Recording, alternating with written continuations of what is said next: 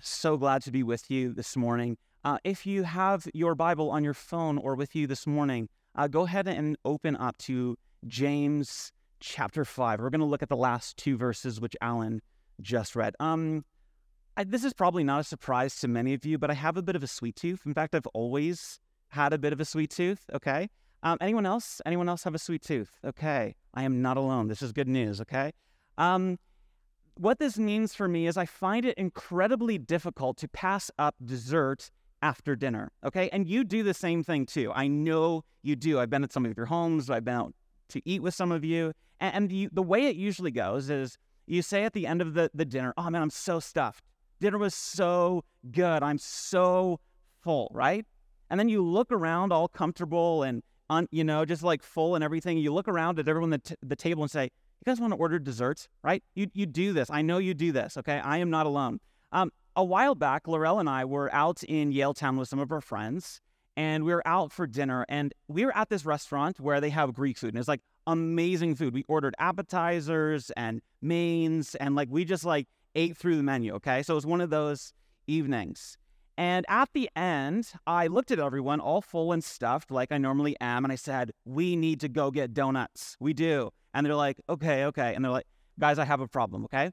And the thing is, it was a bit late, okay? We were there for quite a while. And so we go down through the list of donut options in Vancouver, okay? Cardam's closed.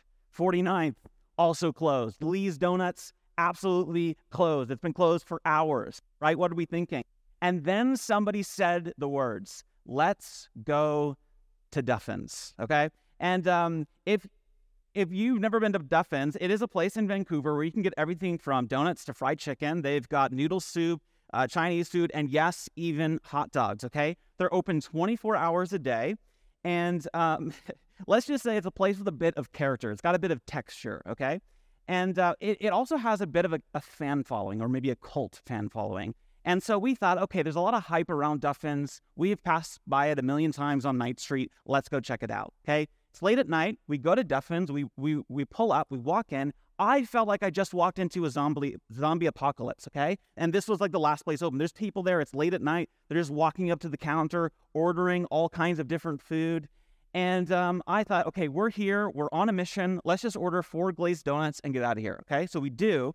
And none of us finished our donuts. But we did die laughing all of the way home because it was a really incredible experience, okay? But what we did do was at the end of it, we committed to one another, no matter what the circumstances, no matter how strong the cravings for sugar were, we would never, and I mean never, go back, okay? Now, what do you do when people feel this way toward the church or towards Jesus? I used to follow Jesus, but I am never going back.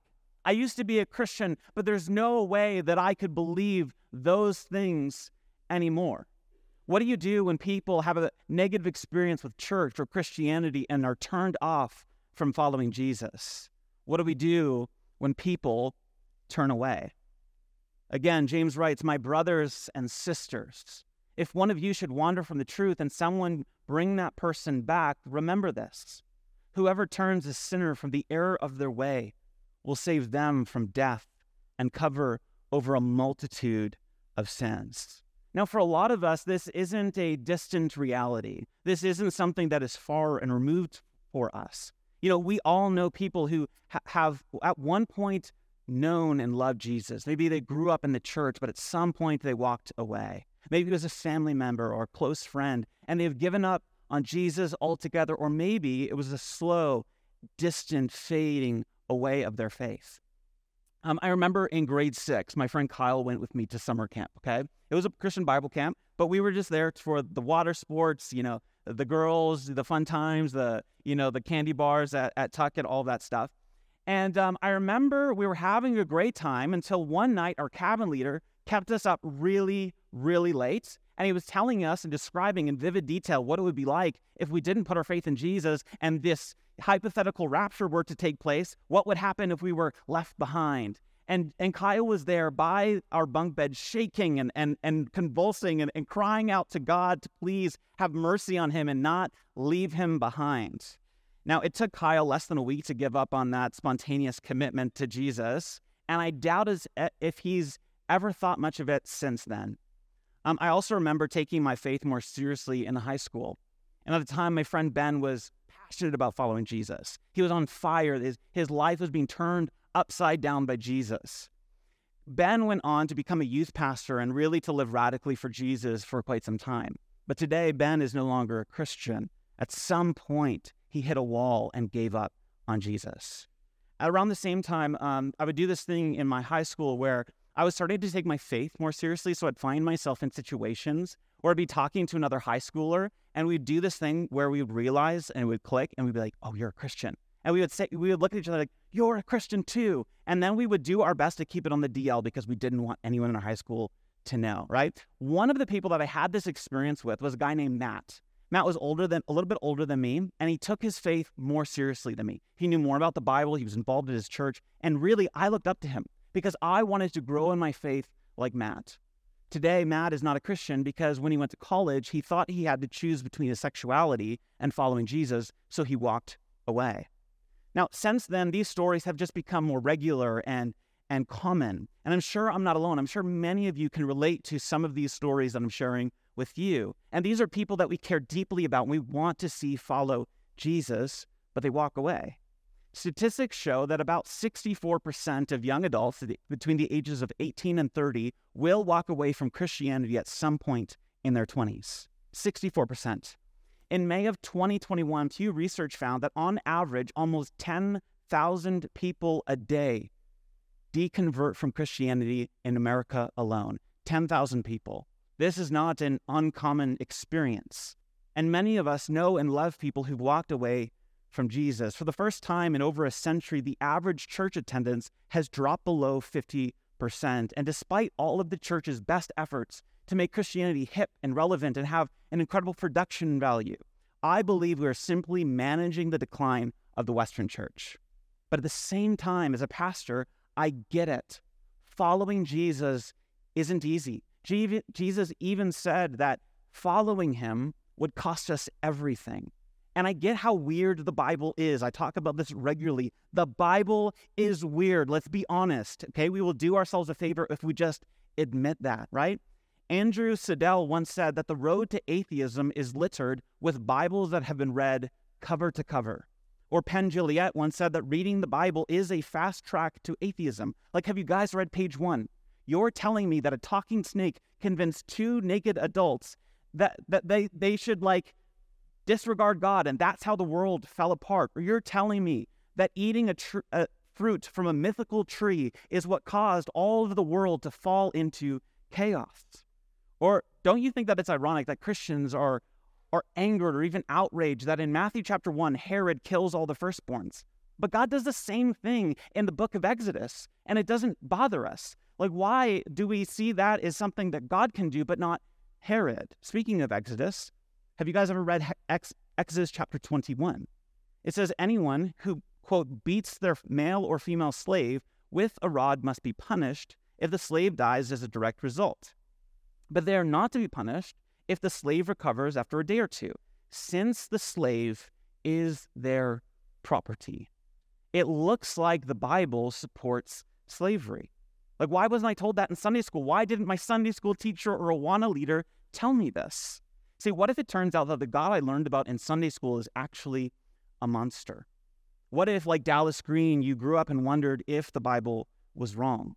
Like, how in the world do we teach kids about Noah's Ark when it is literally a story about God killing every animal and child and person in the world? Do Christians really believe this? And maybe you're thinking, Dan, don't worry, that's Old Testament stuff. God took out all of his anger on Jesus. Now he's chill, right? Well, what about God killing Ananias and Sapphira in Acts chapter 5? Or what about when Paul writes to the church in Corinth and says that some of you are sick and dying because you did communion wrong? Have you guys read the book of Revelation? Jesus comes back covered in blood. See, Josh Porter points out that the Bible is filled with poems about sex, poems about murder, God making bets with Satan, and a guy who lived inside a sea creature for 3 days. The Bible is strange.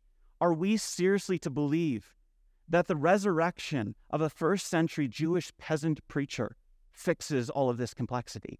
Now, if you're wondering, how do we square all this as disciples of Jesus? Are there good answers for all of these questions? The answer is yes. You can breathe, okay? There are good and thoughtful answers to all of these questions. And I'm on vacation for the next 2 weeks, so Ben would be happy to answer all of those questions for you, okay? Ben at portkellschurch.com. Send him your questions. He'd be happy to answer them. I say all of this to point out that I get why people doubt. The Bible at first glance seems challenging and weird and strange. And it should, because it was written thousands of years ago in different cultures and times and places. But the Bible is God's word to us. It's beautiful and mysterious and compelling and enrapturing. But I get why people throw in the towel and walk away.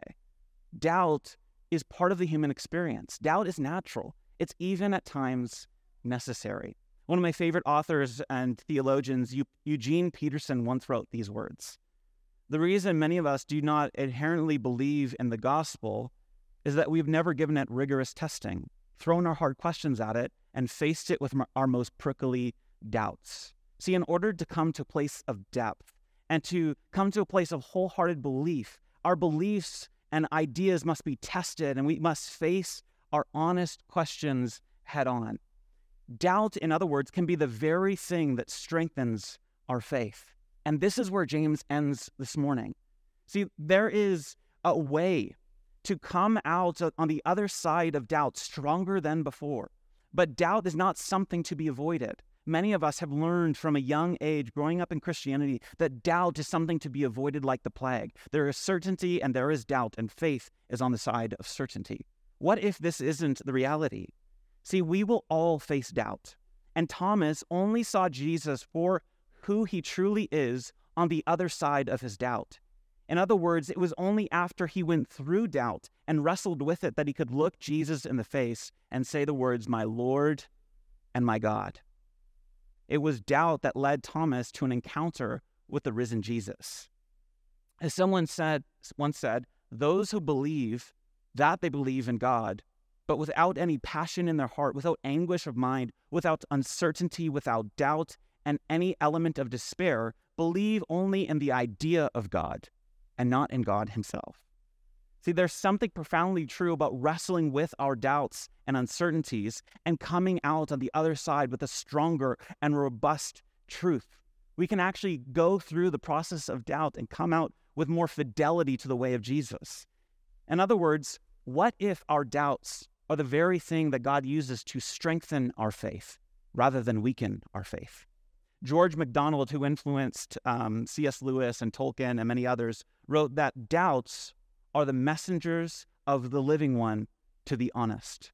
So not everyone makes it through, though, to the other side of doubt. Some lose their faith in the process. Others lose their faith because of the attractiveness of sin. See, they get captivated by other things than what truly matters most, which is God himself. And I've seen this play out 1,000 times. A person comes to faith in Jesus, they're on fire, but they never really deal with the sin in their lives. And it seems small and manageable at first. They're learning about Jesus, they're getting involved, they're passionate, and it doesn't seem like a big deal. It's just one joint with friends. It's just going a little too far with a boyfriend or girlfriend. It's just soft porn. And what seems small and manageable at first ends up derailing their faith in the end. See, it's no secret to anyone that as we give into sin over and over, neural pathways become stronger and stronger in our brain until we have little to no power over temptation. Scientists call this neuroplasticity. The Bible calls it giving the devil a foothold. Now, whatever you call it, the idea is that your desires and passions and choices become formed by the things that we do. So that when we choose sin over and repeatedly, choosing to be victorious over temptation becomes almost impossible. Now, when Ben and I were young adult pastors in the local area, this happened all the time, okay? So we could probably predict what would happen once a young adult got a job at Cactus Club, okay? We would see them less frequently. They would start rolling with a different crowd, going to different parties, doing different things. All of a sudden, they're crossing lines they never thought they would cross, and 6 months later, we wouldn't see them. At which point, they would be wondering, is Jesus and the Bible even relevant to my life? Now, I'm not saying that getting a job at Cactus Club is bad or is the thing that causes people to give up on Jesus. Feel free to go there after the service. There's nothing wrong with it. What I am saying is that the things of this world have more power than we think to turn our hearts away from Jesus. That sin that seems manageable and small now may very well be the thing that derails your faith in the future. See, Jesus and the author of Hebrews both talk about this in Matthew 13 and Hebrews 13, and they call it the deceitfulness of sin. See, it may not seem like a big deal, but every time we give into sin, we grieve the Holy Spirit and we lose sensitivity to his presence. Paul writes in Ephesians chapter 4 and says, "And do not grieve the Holy Spirit of God, whom you were sealed until the day of redemption." The Holy Spirit is a person, and he can be grieved. See, there's things that we can do in our lives that put distance in our relationship with God. There are things that we can do that grieve the very heart of the Holy Spirit. And if we continue in them, Paul writes to us, we will eventually get to a place where we lose sensitivity. Ephesians 4:19 says, "Having lost all sensitivity, they have given themselves over to sensuality as to indulge in every kind of impurity, and they are full of greed." They have given themselves over because they have lost sensitivity. It's like later today when you take like a 4-hour nap and you wake up, right? Not that you guys do this, I do this, but I'm sure that you guys are, don't need naps. But you're going to wake up from your nap, okay? And you're going to wake up and you're like, "Dear God, my arm, I can't feel my arm," right? And you're like, "I'm having a stroke. This is not good," right? You just need a cup of coffee and to relax for a little bit. Your arm has just lost sensitivity, okay? Some of us have lost sensitivity, meaning we have resisted and grieved the Holy Spirit so frequently and so often that we can't feel the Holy Spirit. It's what Paul writes to Timothy and says that these false teachers have seared their conscience. We have resisted the Holy Spirit so frequent and so often that we can't hear his voice. We're not convicted by sin anymore. You can't remember the last time that God spoke to you, and you've lost sensitivity. And the scary thing is that this doesn't bother you. You've become apathetic. You're not even aware that you've been resisting the Holy Spirit. It's become so normal to many of us that we have lost sensitivity to the Holy Spirit. And maybe you're here this morning and you think, "That's me. That's where I'm at. I've lost sensitivity." Listen to me. Sin will derail your life no matter how small and manageable it might seem. That's what the authors of Scripture mean when they say the wages of sin is death. What it means is sin always comes back knocking on your door and says, "Pay up." And the price is death. Last Friday, Laurel and I and some friends went down to Seattle for the day. And we had a really fun time in Seattle. And on our way home, we had to drop off our friends at the bus stop, okay, in Surrey. And we dropped them off because they're going to Cuba, okay? And I'm like, I'm super jealous. I want to go to Cuba. Anyways, we dropped them off at the bus station because they've got to catch their flight. But before we do, they're like, "Let's take a group photo." I'm like, "Okay, let's take a group photo." And so we prop their phone on my car, and we all stand there smiling into the camera. And as we're doing this, the bus pulls up, picks up a few people, and drives away, okay? And I'm like, "Was that your bus?" And they're like, "Yep, that was our bus." Okay, here's the good news. They had one more bus to catch, so they weren't without hope.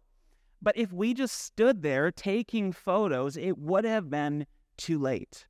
This is what the author of Hebrews means when he writes, "See to it, brothers and sisters, that none of you have a sinful, unbelieving heart that turns away from the living God.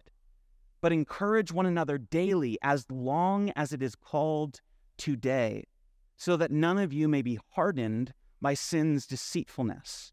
In other words, we can become hardened because we've had a moment, but that moment has passed. It's gone. We have missed it. And we have become hardened because we've allowed ourselves to be duped by the deceitfulness of sin. Now, I say all of this with a lot of tenderness and compassion to those of us who are struggling with doubt and sin. See, I get that sin and doubt can draw us away from following Jesus. But what about this community? What about this community of people that James is writing to? Why are they walking away? Now, we have to assume that these are people that were there when Jesus was around. This is probably the earliest letter we have in the New Testament. And so we have to assume that some of these people knew Jesus. They were there when he did the miracles. They heard his teaching, and they remember how everything changed when Jesus looked directly at them and knew their name. They became passionate followers of Jesus. They remember how incredible it was to see him preach sermons and do miracles and live his life. And then their worst fears come true. Jesus was executed as a rebel by the hands of the Romans. He died. But then the unthinkable happened. Jesus came back from the dead, and at first, they didn't believe it either. At first, they thought it was crazy too. But then they saw him with their own eyes, and they touched him with their own hands. They were there. They knew. It's what John writes in 1 John, the first few verses, where he says, we have seen him with our own eyes and touched him with our own hands. But it's been years since then. Days have gone by, years in fact, and things have gotten difficult. They've drifted away from the Jesus that they knew back then. Their passion has dwindled and faded. In fact, some of their close friends have probably walked away and gone back to their old lifestyles, and now they're tempted to give in and throw in the towel too. They're tempted as well to walk away and call it quits.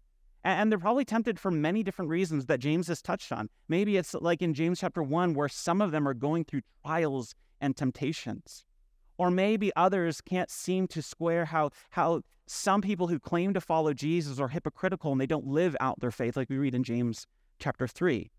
But probably the most devastating is the hypocritical faith of others, people who are hurtful with their own words and lips, people who are taking advantage of the poor. Maybe others have seen prayers that they cried out to God remain unanswered. But whatever their reason is for walking away, they're tempted. And so call it deconversion, deconstruction, apostasy, or any number of things, but these are people who loved and followed Jesus, and they're walking away. They may even have sacrificed a great deal to follow Jesus, but something along the way has caused them to give up and walk away. And James writes, my brothers and sisters, if one of you should wander from the truth, someone should bring that person back. So here's the question for us this morning. How do we bring these people back? This is the imperative for us this morning. How do we bring them back? How do we faithfully, in other words, go after those who have wandered from the truth?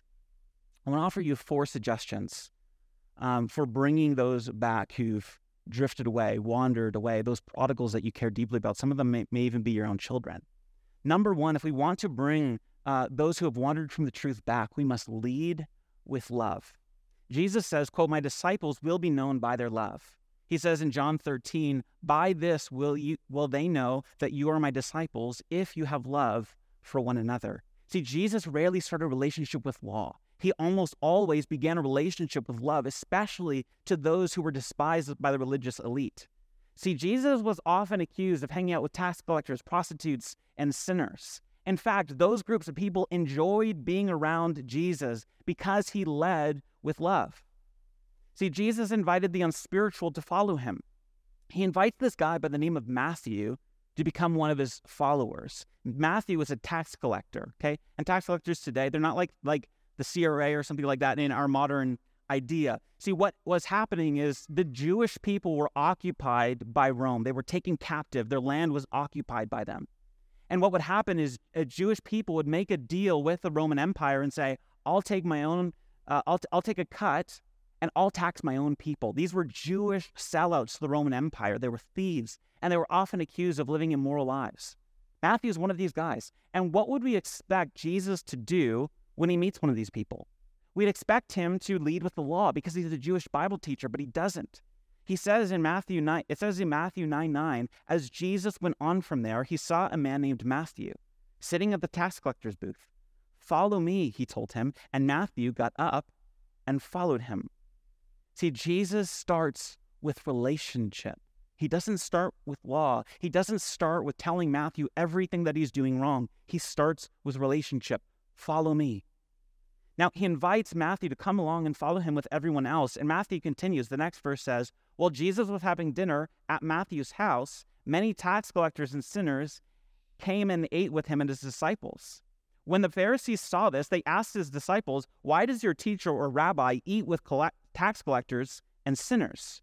On hearing this, Jesus said, it is not the healthy who need a doctor, but the sick. But go and learn what this means. I desire mercy, not sacrifice. For I have not come to call the righteous, but sinners. See, Jesus led with love. He led by starting a relationship with Matthew, and at some point we have to assume that he probably had a conversation with Matthew about tax collecting. He probably had a conversation about his lifestyle, about how following him would mean leaving his old way of life behind, but that's not where he started. He started with love. Now I say that to say this: if we're going to bring those who have wandered from the truth back, we need to start with love. This doesn't mean that we don't have the difficult conversation, but it means that we treat them like a person and not a project. It means that we care about them, their dignity, their humanity, and we start a relationship with them. So we lead with love. But number two, if we want to bring people back, we must be merciful to those who doubt. Jude, who is James and Jesus' brother, writes this: be merciful to those who doubt. Now, Jude understands firsthand what it would have been like to doubt his older brother, Jesus. He too was a skeptic. He knows what it's like not to believe. And we know this because in Mark chapter 3, it says that when his family heard about all this, they went to take charge of him, for they said, he is out of his mind. Okay, translation, Jesus has gone bananas. Okay, Jesus' family thought that he was out of his mind. They thought he went loopy. They loved him. They really cared about him, but things have gotten out of hand. Things have gotten too far. Now people are actually thinking that Jesus is God in a bod, and they're like, that's the line, you've crossed it, Jesus, right? And so it says that they took offense at him and didn't believe in him. See, there's no way that Jude is believing this. James and Jude know Jesus. It's their older brother. They've picked on him their whole lives, right? And there's no way they're believing that their older brother is God in the flesh. Jude gets why it's easy to doubt. Jude understands how hard it is to have faith that Jesus came back from the dead, but he did. He saw it with his own eyes. So he writes, be merciful to those who doubt. And unlike Jude, what we often do is we beat people over the head and we make them feel stupid or small. We say things like, just have faith. Doubt your doubts, right? God is in control. And we try to shove this stuff down people's throats, but this isn't helpful. We need to start by showing people compassion and understanding that it's normal to doubt and struggle to follow Jesus. So if we want to bring people back who have wandered from the truth, we need to, number one, lead with love, and number two, be merciful to those who doubt. But number three, we must become resilient disciples.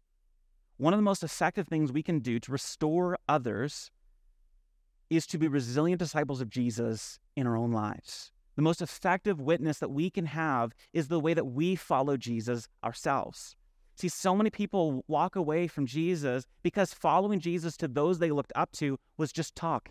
It was just something we did on Sunday morning. It was just something that happened in a 10-minute quiet time, but it had little bearing on their actual day-to-day lives. See, statistics reveal that 94% of Christians become Christians before they turn 18. 94%. The vast majority of Christians will become Christians as children. So there's a lot of weight on parents, but 64% of them will walk away by the time they turn 30. 64%. David Kinnaman, who researches different stats and stuff with Barna Research Group, after years of research said that, quote, on average, only 10 to 11% of our children will become resilient disciples. That's heavy. That's really hard to swallow. Only 10 to 11% of our children will become passionate followers of Jesus as adults. See, what if the way we follow Jesus actually allowed our kids to experience our faith? Right? This is why we're launching groups in the fall. If you want to check out more, on September 21st here at the church, 7 p.m., we're going to be doing community basics. But what we want to do is we want to form communities that actually include children. So if you're a parent here and you're thinking, man, are communities for me? You don't have to wait until your kids are 18 and they're finally out of your house to follow Jesus in community. You could do that now. And we're actually going to form our communities around this. We're going to make changes and shifts so that family life can become community life. But I think one of the most devastating things that we can possibly do that's detrimental to the faith of the next generation is say, I'm just going to wait until my kids are older.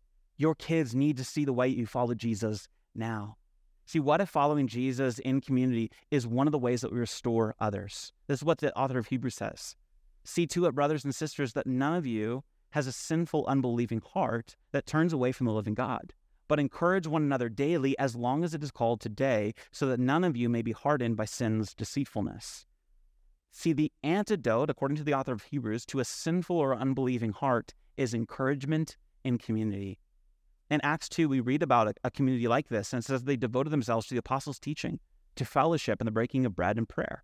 Everyone was filled at awe by the many wonders and signs performed by the apostles.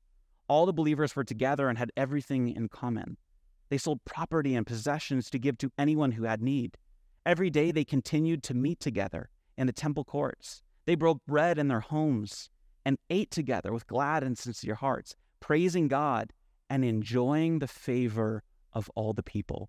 And the Lord added to their number daily those who were being saved. Notice the words enjoying the favor of all the people. This is describing the fact that these people followed Jesus in such a way that outsiders wanted to follow Jesus. They did community strategically and rhythmically in such a way that other people became followers of Jesus. See, this only happens if we're following Jesus in a way of life together as a community. See, what if the way we follow Jesus caused people to come across our community and rethink everything they thought about Christianity? What if the way that we follow Jesus together made people wonder if God is better than they ever realized, that God is more compelling and beautiful than they ever imagined? So if we're going to bring people back, we've got to lead with love. We've got to be merciful to those who doubt. And number 3, we've got to be resilient disciples. And last, we've got to labor in prayer. If we're going to restore others, we need to labor in prayer. If we're going to see prodigals come home, then we need a move of God. We need a miracle. Nothing less than a move of God will be sufficient to bring them home. We need to be persistent in prayer and not give up, because God hasn't given up on them, and we shouldn't either. See, when we labor in prayer, I believe we connect our hearts with the heart of the Father. So let me end this way. In Luke chapter 15, Jesus tells a story about a good father. And this good father has 2 sons. And he's a father who loves his sons, and he does everything to raise them well. He showers them with love and adoration and affection, and he raises them right. And he teaches them what they need to know, and he is there for them when they need him. But one day, one of his sons, his younger son, comes to him and asks for his inheritance. Now, this isn't like asking for an advance on a check, okay? This is like going to your father and saying, "Father, I wish you were dead. Now give me my inheritance." You only got your inheritance when your father passed away. And so here is his son saying, "Father, pay up. I don't care that you're alive. I just want my inheritance." Well, because he is a good father, he gives his son what he asks for. This is his last resort way of showing his son how much he loves him, because he's a good father. And we think that this son would be moved by his father's generosity and be filled with gratitude for the way that he's always loved him and been there for him. But instead, this son takes his inheritance and moves to a faraway country, and he wastes it on wild living. And in a far-off land, he parties, he lives it up, and he has a good time. And after years of this, he finds himself on the down and out. He's in a faraway land, he's living with pigs, he's got nothing left to his name, all of his friends are gone, and his bank account is drained. And so the Bible tells us that he came to his senses. What this means is that he remembers how good his father truly was. He remembers how much his father loved him. He remembered how good he had it when he was in the father's house. So he thought to himself, "I'll go back to my father. I'll put together a speech, and maybe my father will take me back as a servant, because I'm no longer to be called his son." So he packs his bags and the possessions that he has left, and he goes on a long, long journey toward home. And on his way, he goes over his speech over and over. He says, "Father, I've sinned against you and broken your heart. I'm no longer worthy to be called your son. Would you take me back to be your servant?" See, what the son thinks he knows is that his family will never take him back. He has disgraced them and brought dishonor on his family name. He has forsaken his father in his old age, but maybe, just maybe, his father will take him back as a slave. So while he's walking back, going over his speech, "Father, I've sinned against you and broken your heart. I'm no longer worthy to be called your son. Would you take me back as a servant?" As he's going over this, his father is sitting on the porch as he usually does. How long did he keep that up? How many years did he sit there with the light on? How many years did he sit there longing, just looking off into the distance for his son to finally come home? And there, this good father has not given up on his son. He has not given up on his boy. And just over the horizon, he sees him. It's his youngest son. It's his boy. And the father sees him from a long way off, and the Bible says that he dishonors himself. he takes up his robe and he ties it around his upper knees. He starts running off to the horizon towards his boy. He will look like a fool in his day, but he doesn't care. He doesn't care what he looks like. He doesn't care about anything. He just cares about the one thing in this world, and that's his boy. Because he's a good father, and he's got a good heart filled with love, and he goes running after his boy, and he finally comes to him. After all of these years, after all of the heartbreak and rejection and betrayal, after all of it, what does he do? We think he should banish his son. We think he should reject his son. But the father, because he is a good father, full of love, wraps around his son, embraces him, cries, and kisses him. This is the heart of the father. And the father throws a party. He calls to his servant and says, "Servant, put a ring on his finger and a robe on his shoulders. Kill the fattened calf because my boy was lost and now he's home and we're going to celebrate." The father parties. Now the son doesn't deserve this. He's run off and wasted 1/3 of the father's money. He's gone off and wasted and rejected his father. But the father can't reject him. The father can't turn his back on his son because of his heart. He's a good father, and his heart is filled with only love. The only response of the father is embrace. The father reveals his heart by the way that he welcomes his son home. We see the heart of the father in this story. So here's the question. Is this the Father you know? Is this the God you worship? A God who welcomes you home with a loving embrace in your darkest moment. A God who throws a party because he's filled with love for you. But I think like the son, we write our speech. "Father, I've sinned against you. I'm no longer worthy to be called your son. Just take me back as a servant." Or maybe your speech goes like this: "Father, I've doubted you and your goodness and your character. I'm no longer worthy to be called a servant. I've broken your heart. Just take me back as a mere slave." And the heart of the Father toward you is love and welcome and embrace. This is the heart of the gospel. At the very heart of the good news is a Father of love. And his heart towards prodigals is welcome. He is sitting there waiting for them. He is sitting looking off into the distance for them finally to come back home. He is sitting there with the lights on because he is filled with love for them. Henry Nouwen, in his book, The Return of the Prodigal Son, writes these words: "The return to the Father is ultimately the challenge to become the Father." What he means is that when the Father welcomes his son home, he shows both of his boys how to become fathers themselves. Because when you experience the welcome embrace of the Father, when you experience at the very core of his being, his generous, self-giving, loving heart, you become like him. You become like the Father, and like the Father, we in turn welcome prodigals home because we know what it's like to be in the far-off land. We know what it's like to be outside of the Father's embrace in a distant land where the Father is longing for us to come home. But we also know what it's like to be welcomed home by a good and generous Father. And so the challenge for us is to become like the Father and welcome prodigals home. See, James knows the Father. James knows what he's like because he spent 33 years with him in flesh. He has felt the heart of the Father. He has felt the beat of his heart as he saw his brother hanging there, pouring out his love. What he saw wasn't just Jesus, it wasn't just the Son, but it was the Father and the Spirit pouring out love so that prodigals could be welcomed home. The question for us this morning is, will we join the Father in welcoming prodigals home? And James knows this better than anyone, and he writes, at the end of his letter, he concludes with this commission: "My brothers and sisters, sons and daughters of the good Father, if one of you should wander from the truth, you should bring that person back. And remember this: whoever turns a sinner from the error of the way will save them from death and cover a multitude of sins."